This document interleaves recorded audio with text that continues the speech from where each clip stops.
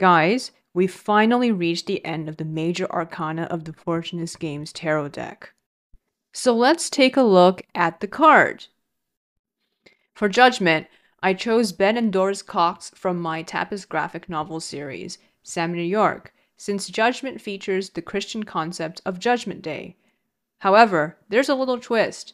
Ben and Doris belong to a sect of Christianity called non-denominational Protestantism that's influenced by Pentecostalism and charismatic Christianity. And as such, they believe that there will be a rapture before Christ's second coming, which will then lead to Judgment Day. So here, Ben and Doris are actually waiting for the rapture.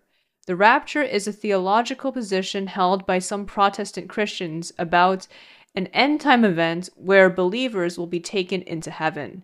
Meanwhile, the rest of the world will be plunged into a 7-year tribulation period, which is when the Antichrist comes to power. After the 7 years comes to an end, Jesus will then return and throw the Antichrist into the lake of fire.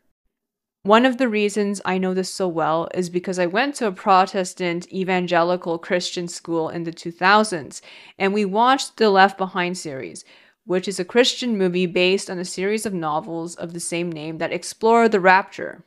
In the original Judgment card, the man and the woman and everyone else coming back from the dead are naked. Obviously, because of their strict views on modesty, Ben and Doris won't agree to be shown naked on a card. They're also not rising out of coffins because the rapture happens before Judgment Day, according to their theology, and I've decided to make this card about the rapture rather than the Judgment Day itself. So the scene we see here in traditional Judgment cards won't happen until later, according to rapture theology. Ben and Doris already know they're heaven-bound. The angel is heralding Jesus, who will be whisking the true believers into heaven before the 7-year-long tribulation, which is the last chance for people to believe in God and Jesus before they'll be hurled into the lake of fire along with the devil. So what is the Judgment card about?